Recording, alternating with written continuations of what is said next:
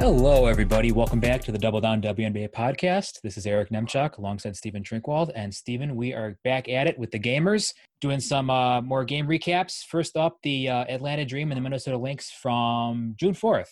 Yes, from this will be Friday night's game, not Sunday, which is starting right as we are starting to record this. So no insight to what's happening there. But this was an 86-84 Lynx win, which was a pretty good game, pretty entertaining. Not the most high-powered offense, but, you know, both teams over 100 in offensive rating here. I guess some quick overview notes. Layshia Clarendon got their first start with Minnesota. And then for Atlanta, Odyssey Sims got the start in place of Kennedy Carter, who has an indefinite timeline with an hyper-extended elbow. And then this was also Cheyenne Parker's first game back. So some interesting rotation pieces to get to here, but where should we kind of start with this game? Well, actually, I wanted to make a quick note. In case anyone is wondering why we are doing these games, we like to kind of spread the wealth around and talk about different teams each weekend. So we're not consistently talking about the Storm or consistently talking about the Sky or what have you. So, but yeah, the Dream and the Lynx. And just to build off that, we've done, I think this is our third game recap episode, and 3 of these 4 teams we haven't talked about a specific game for, in these 2 teams, and then the Liberty, which we'll get to in the next game. So, like you said, spread it around a little bit. Yeah, okay. So what we should get to first, I think, are the starting lineups. Obviously, we have Sims in for Carter. We have Clarendon in for Dangerfield, which is maybe not as surprising considering Clarendon played pretty well for the Lynx in his first game there. But and Cheryl Reeve has kind of been shy to start Dangerfield this season. But what do you think of like these lineups? Are they kind of what you expected? Yeah, I guess so. I mean, for Minnesota, not particularly kind of coming into this season, right? Like I thought Dangerfield kind of had this spot really, you know, without real competition for it, but obviously hasn't gotten up to the start that I expected from Crystal Dangerfield.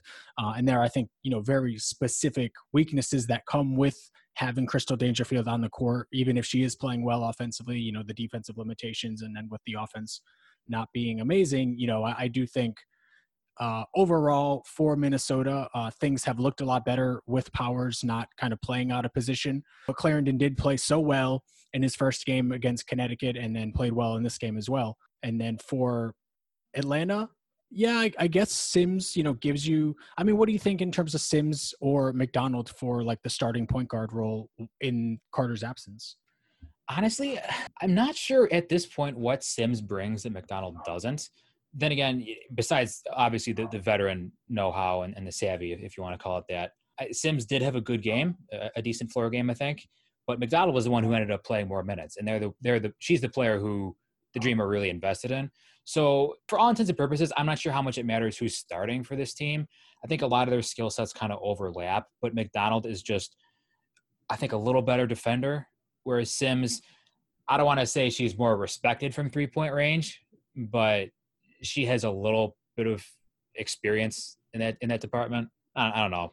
I think it's 12-1, half dozen of another, don't you? And McDonald was really the one that Atlanta went to close the game, you know, for long stretches outside of essentially a defense-only possession where Sims replaced McDonald for the defense-only possession, like within the last couple of seconds of the game.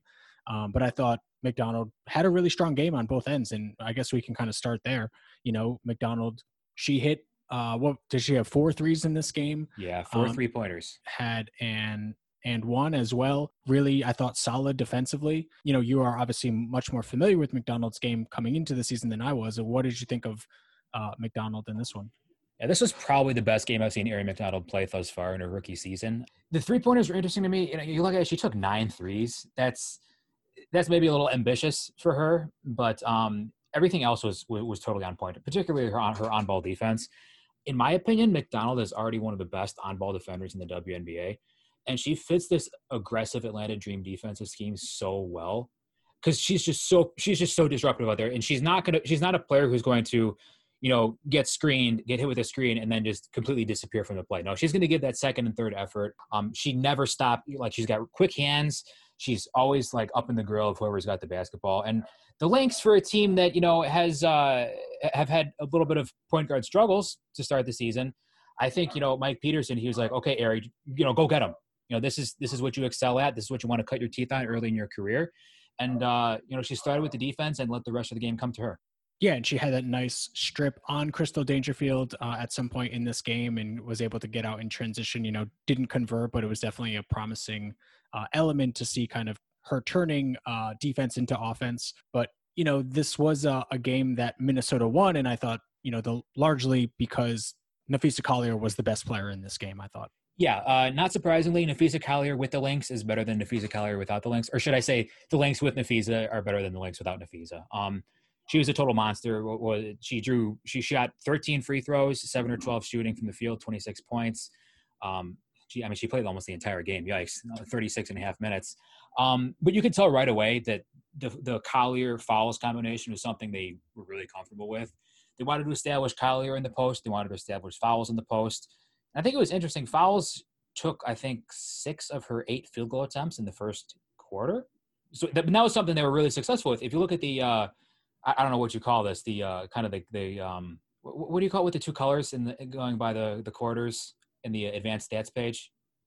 I'm sorry, I don't know what you're talking about. If you go on the advanced box score, yeah. Okay. Kind of the where it tells you like what team was leading by how much and when.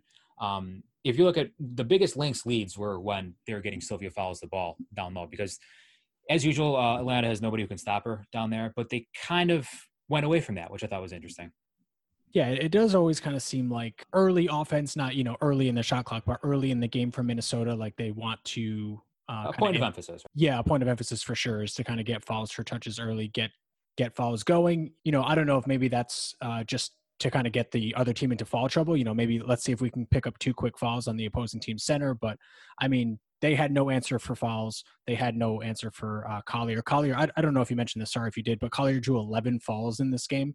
That's crazy. Yeah, and it was also encouraging, I think, to see her get 4 threes up in this game as well. And, early in the first quarter, I think, their first 2 baskets, Minnesota, were both kind of high-low passes. One to Collier from Damaris Dantas. Collier was being guarded by Hayes and was immediately able to kind of get herself between Hayes and the rim, and Dantas hit her with a nice post-entry pass. And then their next bucket was to Fowles on a high-low from Dantas. So definitely something they will miss while Damaris Dantas is out. And as we mentioned, she's missing this one that they're playing currently. And Sylvia Fowles defensively, I thought it was just an awesome game for her as well. This team earlier in the week kind of torched the Liberty in pick and roll, having the Liberty try to play 2-on-2 with their limited bigs that we'll kind of get to later in the show. But, Sylvia Fowles, it's a lot more difficult to do that with Fowles. And, Dantas, for all her offensive gifts, they definitely kind of went at her early in pick and roll. And I think actually Dantas leaving the game with injury kind of threw Atlanta off of what they wanted to do a little bit, because they were definitely Atlanta and their guards were targeting Damaris Dantas in pick and roll, and Minnesota was kind of switching those actions, whereas Fowles is kind of able to play it 2-on-2, and you don't have to switch, and you don't have to play like such a drop coverage. Like Fowles can actually come up to the level of the ball, like we saw very, very early in this game. She got up to the level of the screen and then recovered all the way back to Elizabeth Williams for that monstrous block. And, none of Minnesota's other bigs, Natalie Chanwa, Damaris Dantas, they can't really play the pick and roll like that. And explain to our listeners how much of a luxury that is to have a big who can do that. Yeah, I would say Fowles is maybe the best in the league at it. So there aren't really many teams that can, but I mean, Candace Parker, I think, is good at it as well. Although she, I think, defensively comes with a little bit, maybe less mobility, recovering. So she'll play a little bit further back. But yeah, that just means that you really don't have to bring any help anywhere else. So it's up to kind of the ball handler to kind of make that play, or the roller to finish a highly contested layup, which Elizabeth Williams wasn't able to do in this specific action that I mentioned. That's right, and it's just continues to amaze me how Fowles is still so good at this late in her career. A player who is largely dependent on her size and her athleticism, basically all her physical gifts, is still able to do this at such an advanced stage of her career. So that's pretty awesome. But yeah, Sylvia Fowles defensively was incredible. But talk about, like, after Dantas went out of the game, that was Atlanta's turn to make a run. What did they have going there? Well, I thought this was a really great Tiffany Hayes game. Mm-hmm. I thought she was Atlanta's best player for sure.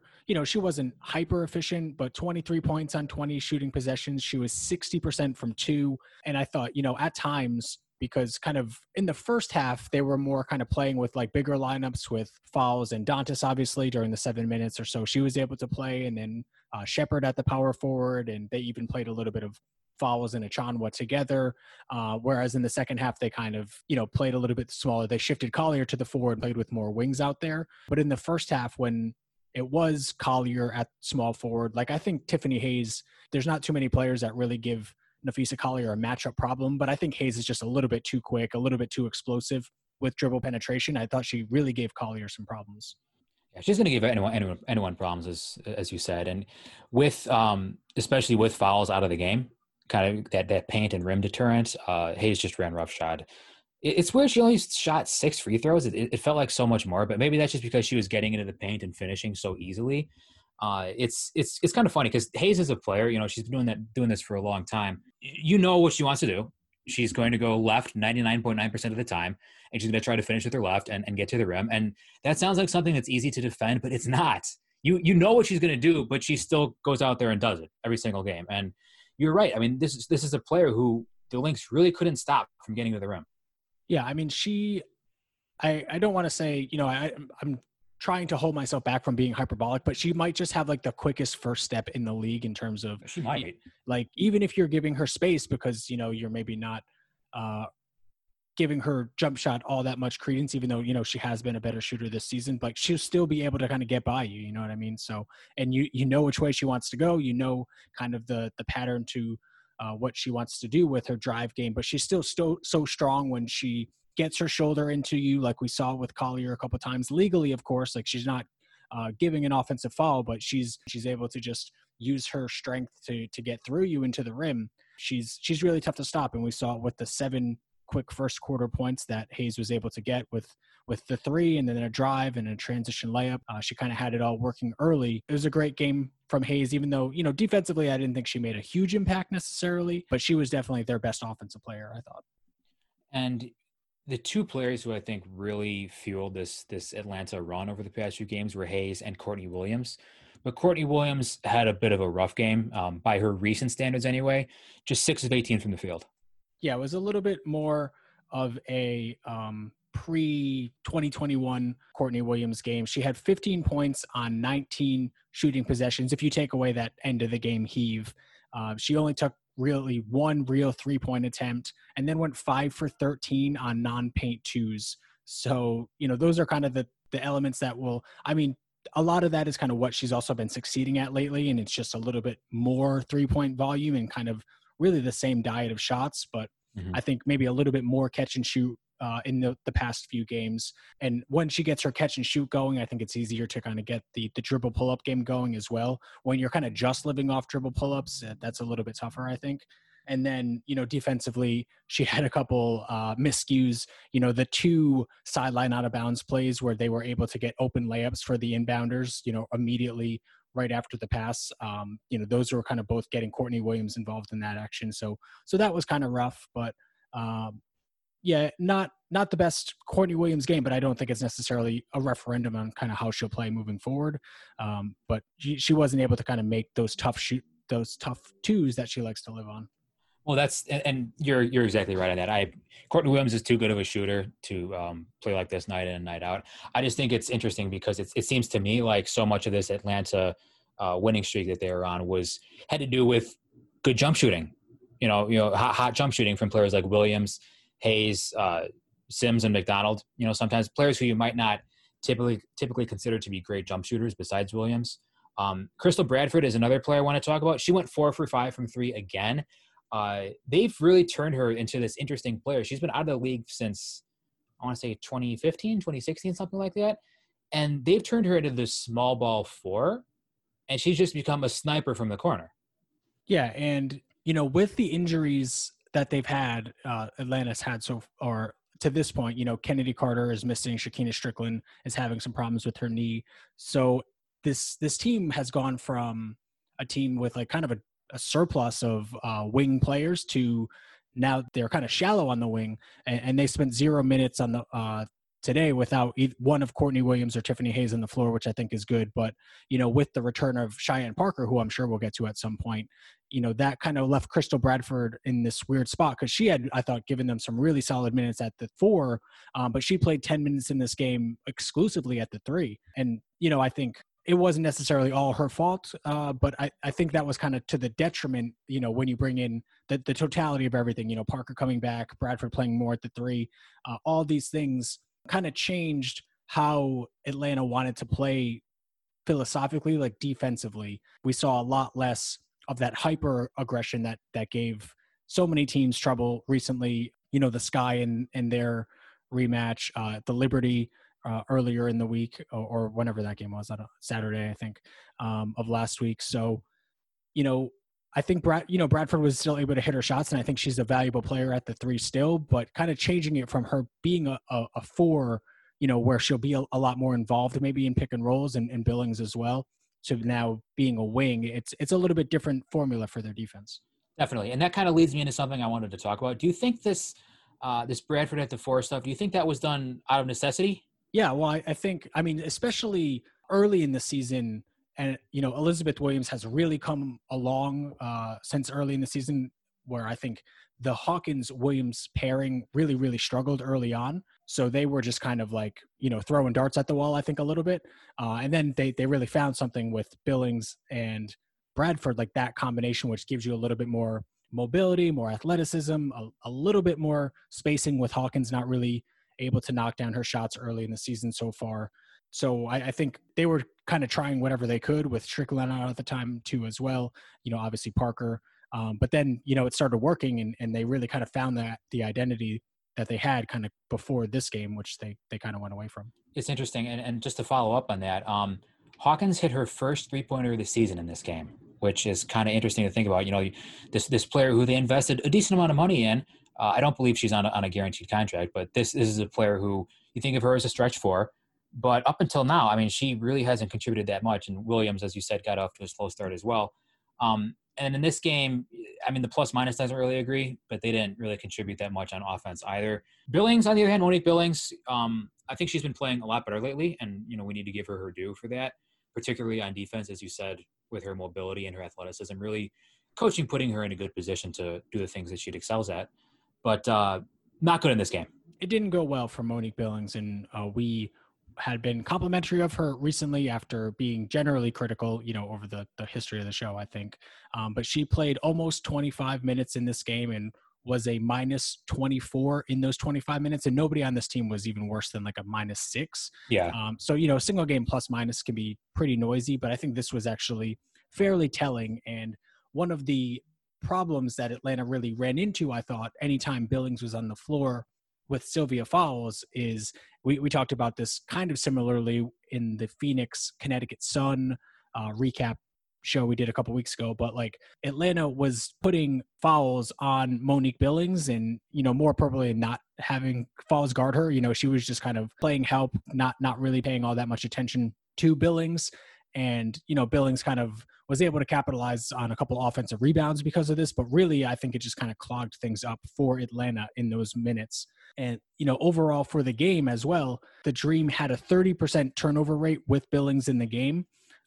And a lot of those, Billings was only directly she was only credited with 3 turnovers, but she was directly involved with a lot of these, particularly they had 4 turnovers in Billings' first 5 minutes, and she was credited with 1 of them, but she was involved in 3 of them directly, whether it was, trying to, there was a post-entry pass knocked away to Billings on Billings trying to post up Damaris Dantas for some reason. One of them was a Courtney Williams pick and roll where they just completely swarmed Williams, and she just kind of had it poked away, like waiting for Billings to do something, but she kind of like popped out to 18 feet and didn't really give Williams the opportunity to pass there.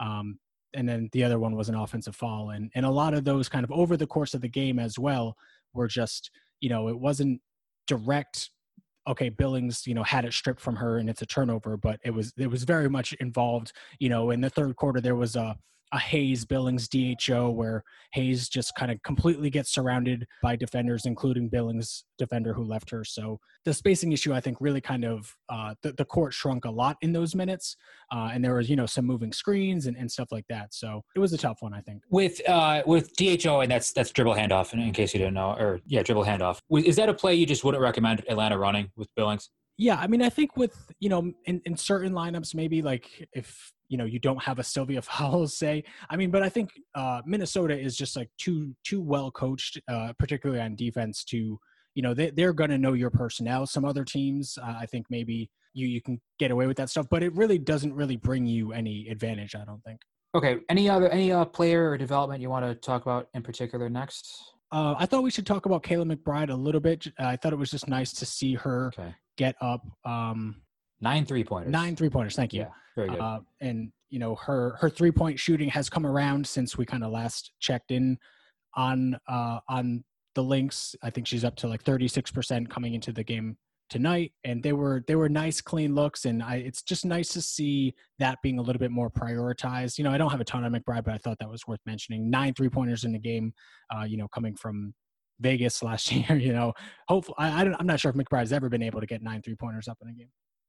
Yeah, and this is something I'd expect to see again, especially with Powers out. You think that the Lynx are going to look to McBride to get most of their 3-point production, if not like all of it. But one thing that I kind of wanted to talk about here are these big lineups for Minnesota. There was this one lineup, I forget when it was exactly, but they had both Shepherd and Achonwa in there. I don't think, like, Achonwa got a couple of buckets off of Shepherd passes, which is like her main calling card is Shepherd, her passing, but I don't really think it gave the Lynx any particular advantages. Yeah, and one of those buckets specifically was the end of the first quarter when Atlanta came out in that 1-3-1 in Minnesota. This time, it was a little bit different story late in the game, right? But this time around, Minnesota was able to kind of flood the court to the strong side, and they were able to get Achonwa with a smaller player on her. I think it was McDonald down low, and they were able to score at the end of the quarter from that.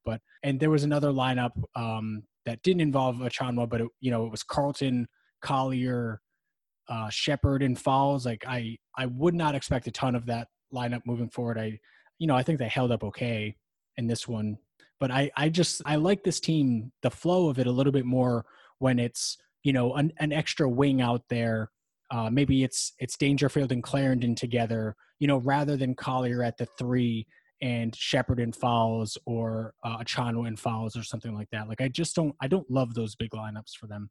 Well, especially because again, like that big lineup, it doesn't really give the Lynx, at least in this matchup. There may be others in which it does, but it doesn't really give the Lynx that big of an advantage elsewhere.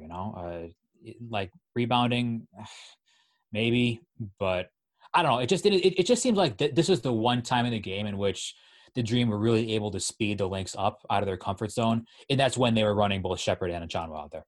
Yeah, and I mean Achonwa. Is this where you mentioned that she's getting paid $160,000?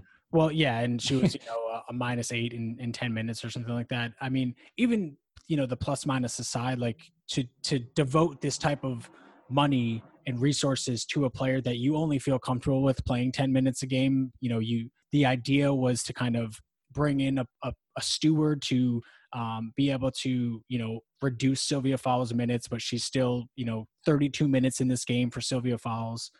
She's been over 30 minutes in the overwhelming majority of the games so far. And, this is a player that you brought in for, just shy of max money that is barely breaking double-digit minutes in games here. Yeah, there are a whole host of players that we could talk about with regarding investment versus production, but we'll save that for another show. Anything else you wanted to talk about? Like, this third quarter was pretty much all Atlanta.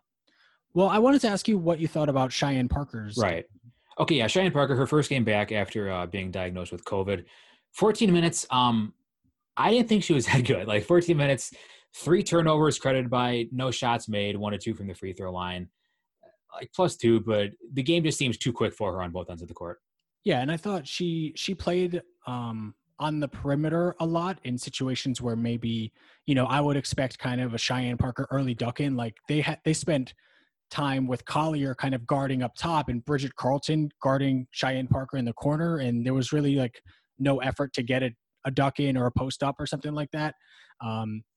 the next possession after that, she kind of hung around the 3-point line with Carlton guarded her. And this was the Monique Billings Hayes DHO where Hayes was able to, Hayes kind of got swarmed.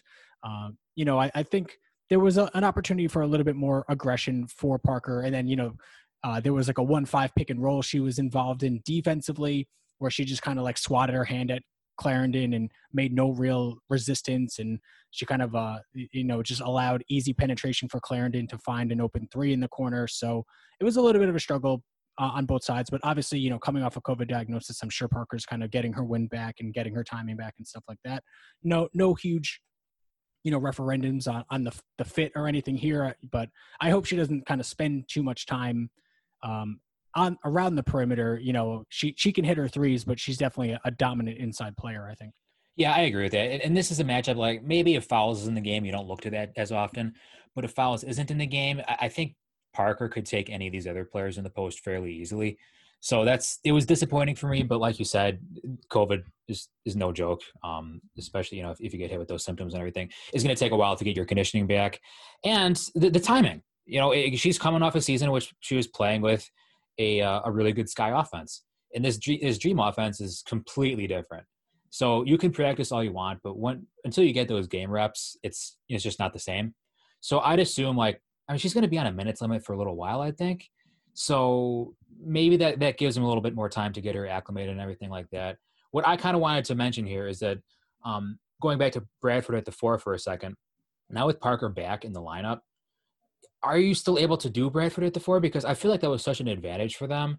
But now you've got Parker, Hawkins, Williams, Billings. Is there any room to do that anymore? Are there any minutes left or no? Well, it feels like Hawkins is going to be the odd player. That's what I would do, honestly. Yeah, Bradford's been playing too well. Hawkins has been by far, I think, of those players outside of Parker, who's just coming back, like the least productive and the most damaging for you on both ends. So, we'll see what happens, but that's kind of the way I would be leaning. I did want to kind of talk about the end of this game. I think we can go a little bit long on this one because the next one was a bit of a Can we talk about Layshia Clarendon real quick? Yeah, of course. Because I thought they had a terrific game.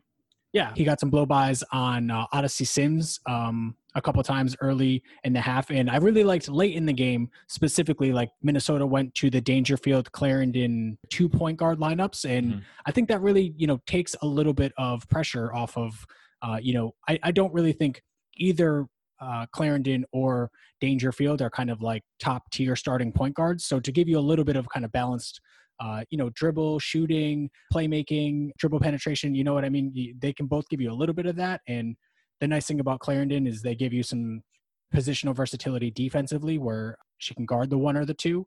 And I think was even guarding Hayes at times. So a smaller 3 as well. So a really nice addition, I think. Yeah, really nice addition. And the versatility is the one thing that I wanted to hit on because Clarendon, the one thing that stood out about his game immediately was that they used their body very effectively getting to the rim. Like Clarendon isn't a player who's going to blow by anybody, but she uses her body so effectively, like upper body strength and all that stuff. And this is a matchup in which he could take advantage of that. Go up against Courtney Williams, I think, put Odyssey Sims in the goal once or twice.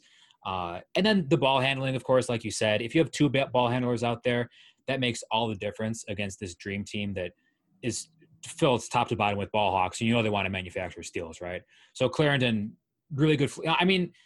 He was credited with 5 assists and 4 turnovers, but I don't think that tells the whole story. I think her floor game was really good.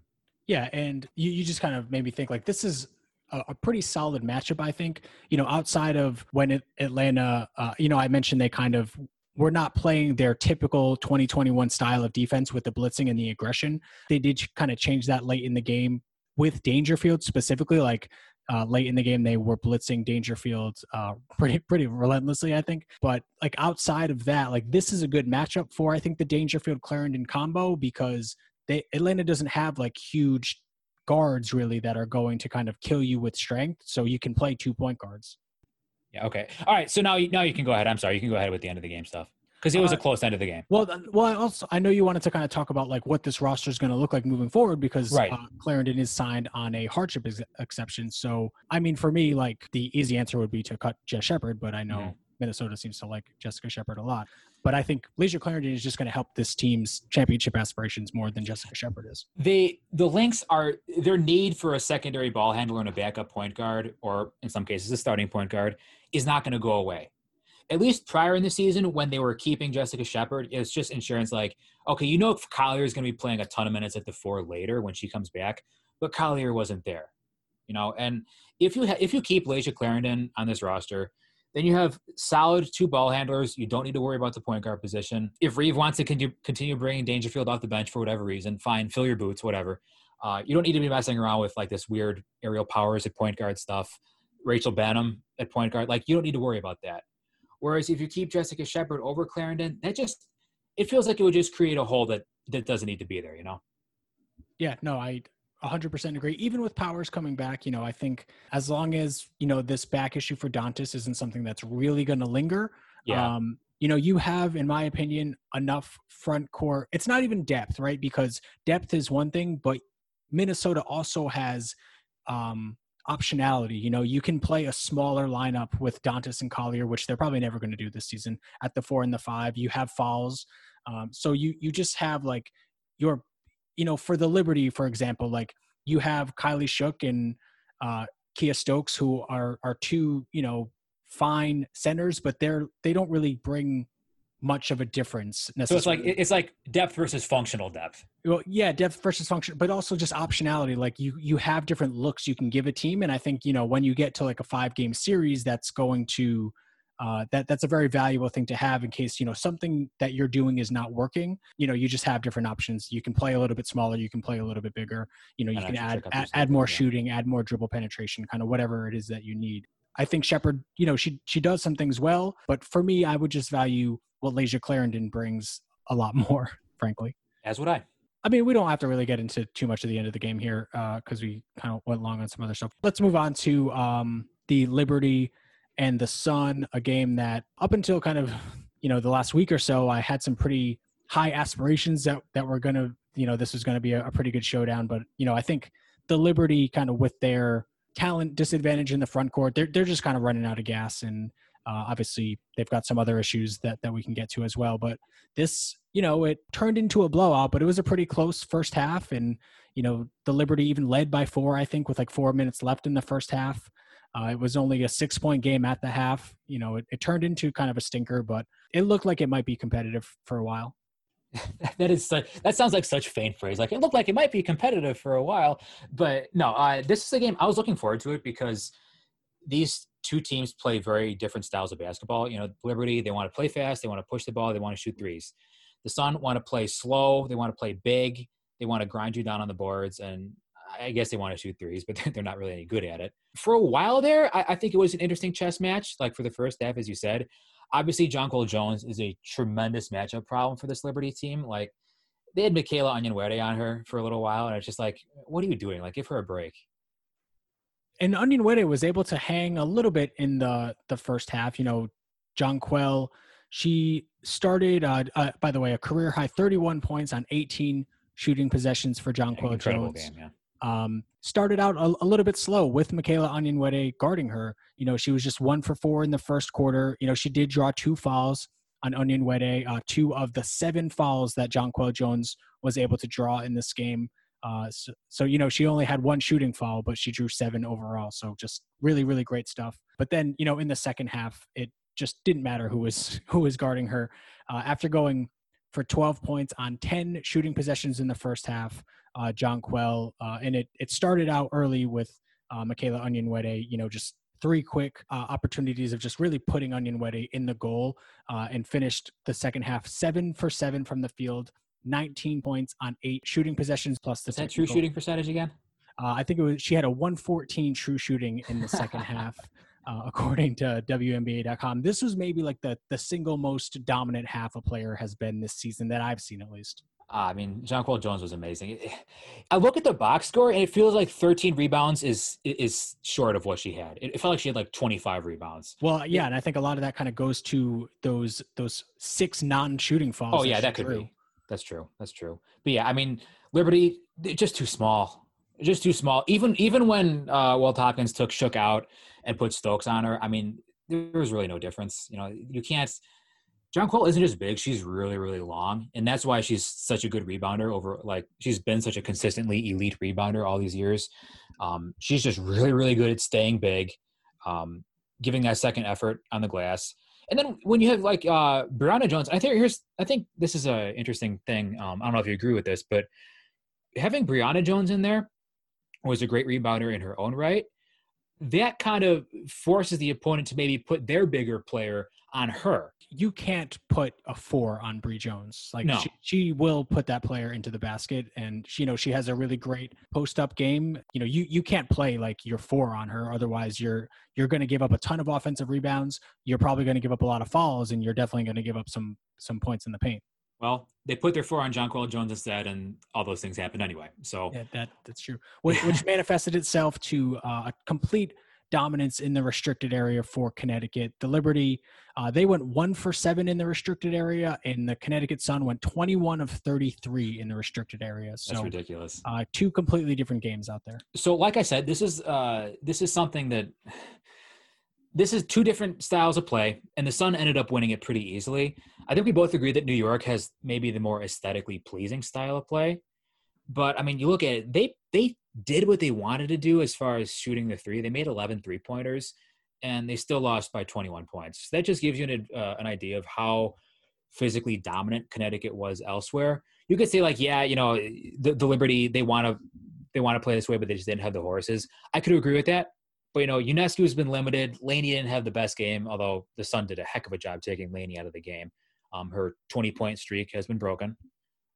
Is there anything you kind of wanted to address there? Yeah, I did actually. I think, that really, for the Liberty, this really came down to kind of 2 things. And one of them kind of feeds off what you were just saying. Jonquel Jones will just completely swallow your offense if she feels like she does not have to guard her assignment. And she was not really giving Michaela Onyenwere complete respect from the corner 3. Like if Michaela, and we saw this from Atlanta on Saturday too, and Onyenwere was able to get, career high in points. I forget exactly the number, but it was definitely over 21. I think it was 29. 29. Thank you. 29 points. Wow. Okay. Well, 21 was in the first half, and then 29 for, yeah. But regardless, she was able to kind of take a little bit more advantage of it. But what teams are going to, you have to allow something, right? They want to either let the Liberty's centers try to beat you, which definitely won't, or, Michaela Onyenwere in the corner or Rebecca Allen in the corner. And sometimes they will, and sometimes they won't. And today they weren't really able to do it. But Jonquel Jones, is just going to kind of camp out in the paint. And anytime Betnijah Laney, just 4 of 12 from the field, 1 shot in the restricted area, 2 shots from floater range, and the rest, she was kind of living off long 2s or mid-range jumpers or 3s. 3 for 9, I think, on jumpers today. Anytime she got her a foot or 2 in the paint, she was immediately met by at least 2 defenders, and oftentimes more. I think it was maybe the first or second play of the game. They just completely cut off Laney on a drive. Jonquel Jones was met there with Onyenwere kind of standing by herself in the corner.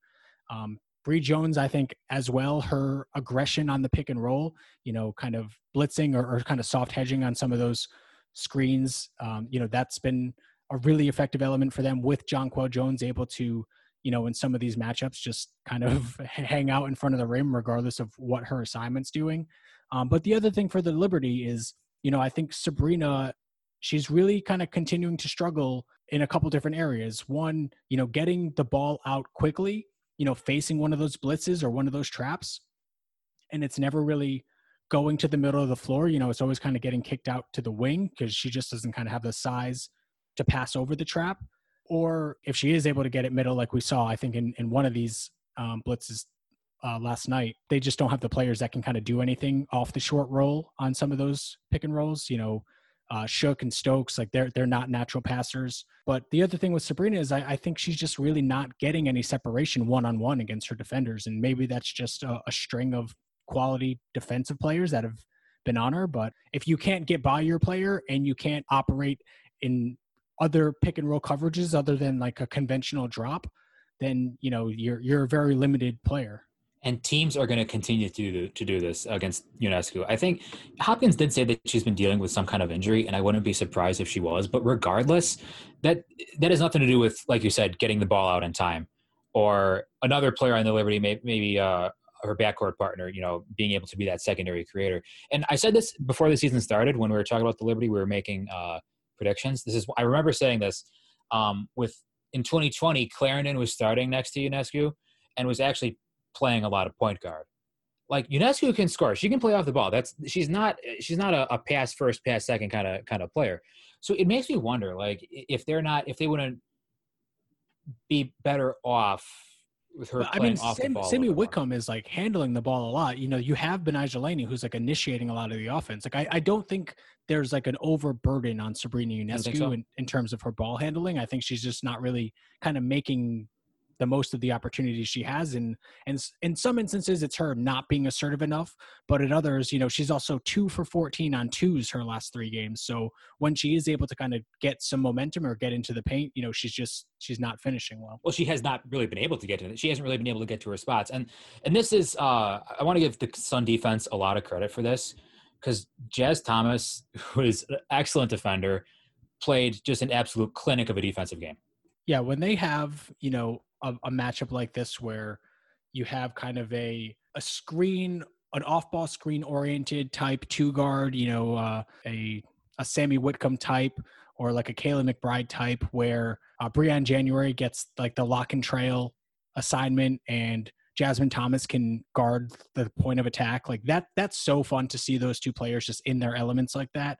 And we definitely saw that in this one. And as you put it best on Twitter, like, Jasmine Thomas completely put Sabrina Ionescu in jail last night. She was not able to get anything one-on-one against Jasmine Thomas. And I think a lot of that is, of course, like I was saying before, just overclogging of the paint, kind of making those ancillary players beat you. I think one other thing that's hampering this Liberty team is like they just don't have a ton of collective passing. Like who outside of Sabrina, Sammy Whitcomb, and Laney can pass on this team? There's not a lot of options, yeah. Particularly in the front court. Yeah, Michaela Onyenwere has been like a great story. I think, she's hit threes better than I think anyone could have expected. She had some really nice drives to the basket in this game and throughout the season. But, she's not really kind of making a play off 2 dribbles for someone else. Even kind of the extra pass is a little tough. Like none of their centers are really decent passers. I mean, Kylie Shook had that one pass in this game where she caught the pass on the roll and immediately kicked it out to the corner. That was a nice play. But, for the most part, without Howard, Allen is going to kind of chuck it every time she gets it. She's like second on this team in usage. So there's just not a lot of kind of institutional passing on this team. That's a good way. That's a good term, institutional passing. Because what I see here is that, yes, it's fun when it's working, but like if you can't get, what happens whenever the Liberty forwards are getting the ball. I mean, the shot's going up. It's different if the Sun, for instance, say they bottle up Shook or Stokes or whatever. If they look to pass, or if they're able to make a play for somebody else, that changes how the defense wants to play, right? Because you can't just take away the roller. You got to take away the roller and whoever's cutting, and whoever's going around the screen on the weak side for the jump shot. So it's limiting in what you want to do offensively. Any other notes? I guess on kind of like the overarching sort of themes of this game. I had some other things I wanted to hit on. I mean, in the second half, it wasn't like it was pretty much no contest. It was just the Sun wearing on their opponent. Their strengths were obvious in this game. Like I said, they just basically overpowered the Liberty physically in every phase of the game. One thing you mentioned Rebecca Allen. She was the only Liberty player to score in double figures. She had 14. I think she's had a pretty solid start to the season. Yeah. The offensive numbers, if you just kind of look at like her true shooting and stuff like that, it's definitely disappointing. I think she's still kind of in the 20s and as to where she is as a 3-point shooter. But the last 2 games, she's really come alive. She absolutely carried them for stretches in that game earlier in the week against Vegas, where she kind of single-handedly brought them back in it. And then this one tonight, I thought she had some good minutes.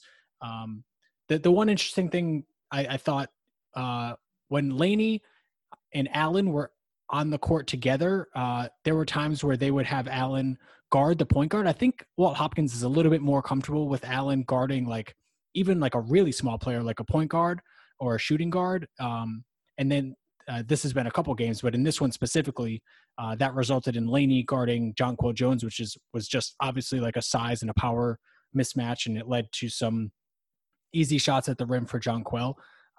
But I mean, how do you kind of feel about Walt Hopkins' presumed, I guess, lack of trust in Allen as like kind of a straight forward defender and kind of shifting everyone else down to accommodate that and have her be more like a playmaking, they call her Spida, right? Because of her long limbs. And she's definitely a good defensive playmaker. But I think they didn't really feel comfortable with a lot of, against an Asia Wilson or a Jonquel Jones and would rather kind of stick Laney there. Well, would you?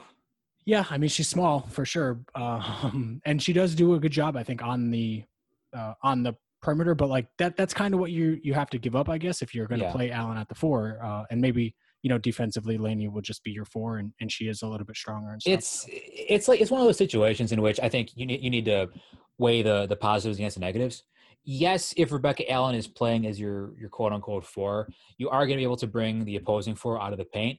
But what if the other team just cross matches? And then on the other hand, you're still stuck with Rebecca Allen guarding Jonquel Jones. And to be clear, like there is no answer for the Liberty against Jonquel Jones. There's no answer for the Liberty defensively against this Connecticut front court. Not without Natasha Howard. No, that's a good point. Natasha Howard being out was absolutely critical in this matchup, and it's going to continue to be for the Liberty moving forward. Like their schedule gets really tough in the coming weeks, and not a great time to be without your premier roller and help defender. But I think Allen, she does have a vital role in this team, and that is she is one of their best spot up shooters, and she is an active and long defender. So I don't know about a lack of trust. He's going to trust her to play somewhere, and that's more than you can say for some of his other players. So I wouldn't say it's that big of an issue.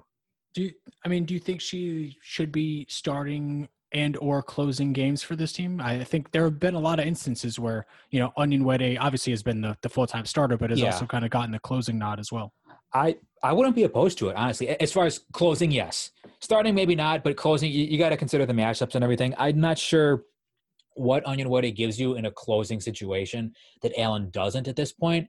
Yeah, the athleticism is nice, but again, if you're in a situation here where you're getting killed you're getting destroyed in height either way, then I think I'd want an extra shooter out there. Yeah, and Walt Hopkins, it seems definitely values that athleticism with some of these lineups he's thrown out there with, Jasmine Jones and Nia Odom and Didi Richards all kind of playing at the same time. Yeah, I didn't like that. That was an interesting one. And then, the other thing is the combination of Betnijah Laney, Sammy Whitcomb, and Rebecca Allen. They played 4 minutes together in this game. For the season, that 3-player combination has played just 51 minutes. And then when you add Sabrina into that mix, those 4 players together, I think kind of inarguably, maybe they're 4 best offensive players. They've played 34 minutes together, that group. So, maybe Hopkins just doesn't kind of trust that group defensively or, I don't know, but would like to see kind of more of those 4 players together. Well, just for some perspective, the Liberty started the season 5-1.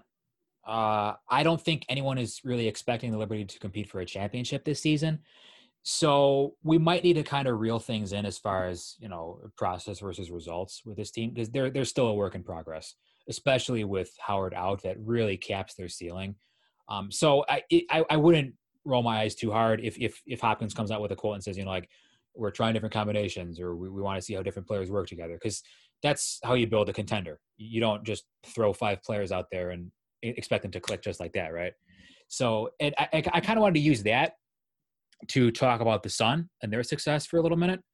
The one thing that I think has really impressed me about Connecticut, and see if you agree as a Sun fan, they are so good at controlling the pace of their game in their favor. There have been 0 games, and you can call pace different things, but there have been 0 games this season, 0, in which the Sun have gone, or their opponents rather, have gone over 80 possessions. They got just 72 possessions in this game against New York, 78 twice against Las Vegas. Those are the two teams in the league which I think want to push the ball the most. Maybe Los Angeles, but that's a different offensive category. So granted, offensive rebounding really brings the pace, the possessions number down. But Connecticut has really forged out this identity of just grinding opponents down on the glass and playing really, really, really tough defense. Is that something that you need to give Curt Miller and his players credit for here? I mean, for sure. And that's a great point as to like they have not been sped up for a single game this season. Like I think maybe, that first game against Phoenix, they got a little bit kind of uncomfortable, I think. Yeah, that might be the one example I can think of. But that's really it. And even then, like as you pointed out, they didn't break 80 possessions. I think with Vegas, that's I think their two biggest wins of the season for me. That's maybe the best team in the league, and they've beaten them twice already. And things really, I think, played to the way Connecticut wants to play things. So yeah, and Lambier said it himself. He said we played how they wanted to play. We were walking the ball up the court. We weren't getting into our early offense. I mean, I'm not sure how much of that is on coaching and players, but regardless. But I mean, to keep that team under 80 possessions, like they want to play fast. Yeah, exactly, and that's kind of why I brought them up specifically. So for 2 games to keep them under 80 possessions, that's excellent work.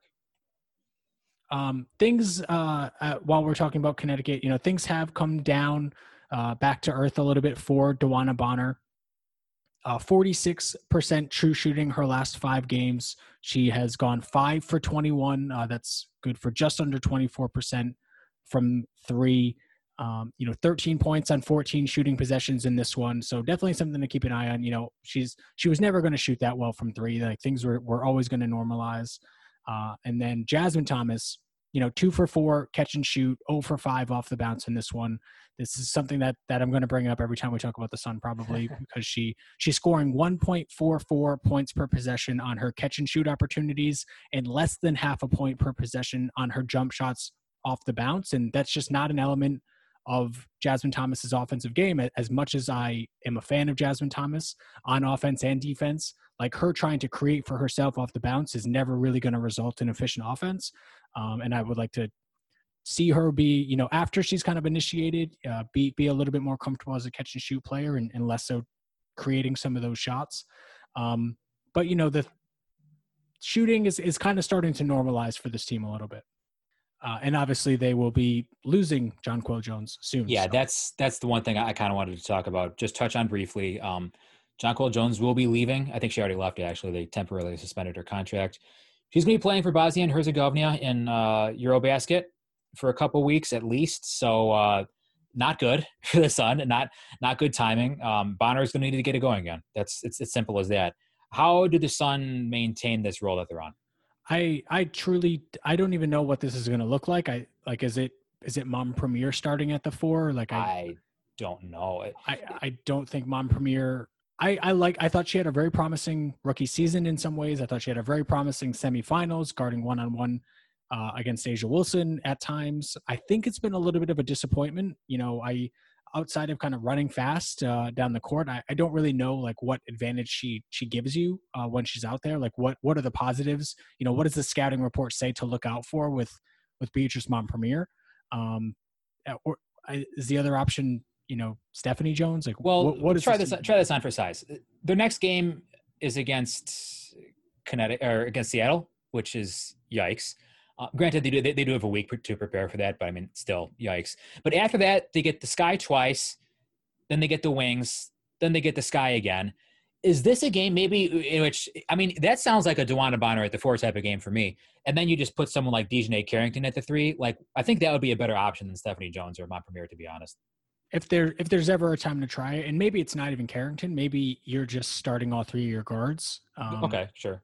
I mean, like, Seattle, Talbot's not going to kill you, although they will have Katie Lou Samuelson back, I think. So maybe that's not the option you go.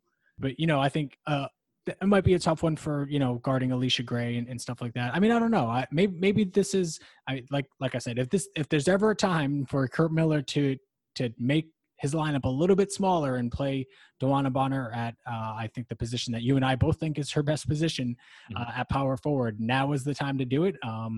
But, something tells me it'll be more Mompremier at the 4 with maybe some spot minutes of Bonner kind of playing up or down. Is it? Well, which one is up and down?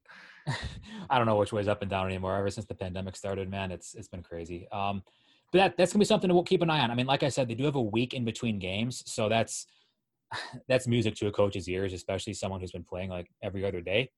So the scheduling has been getting. I mean, kudos to the Sun for. I mean, they're 8-2 with some with kind of unfavorable scheduling up until now. So yeah, I mean, maybe it's I don't want to say there's a good time for Jonquel Jones leaving, but they get a little bit of a scheduling break for the next couple of weeks. So good for them. Anything else you want to talk about? No, I think that just about does it for me. Okay. All right. Thank you so much, everybody, for listening. Stephen, would you like to list the different podcast mediums they can find us on? Sure. You can find us on Spotify. You can find us on Apple Podcasts. You can find us on Google.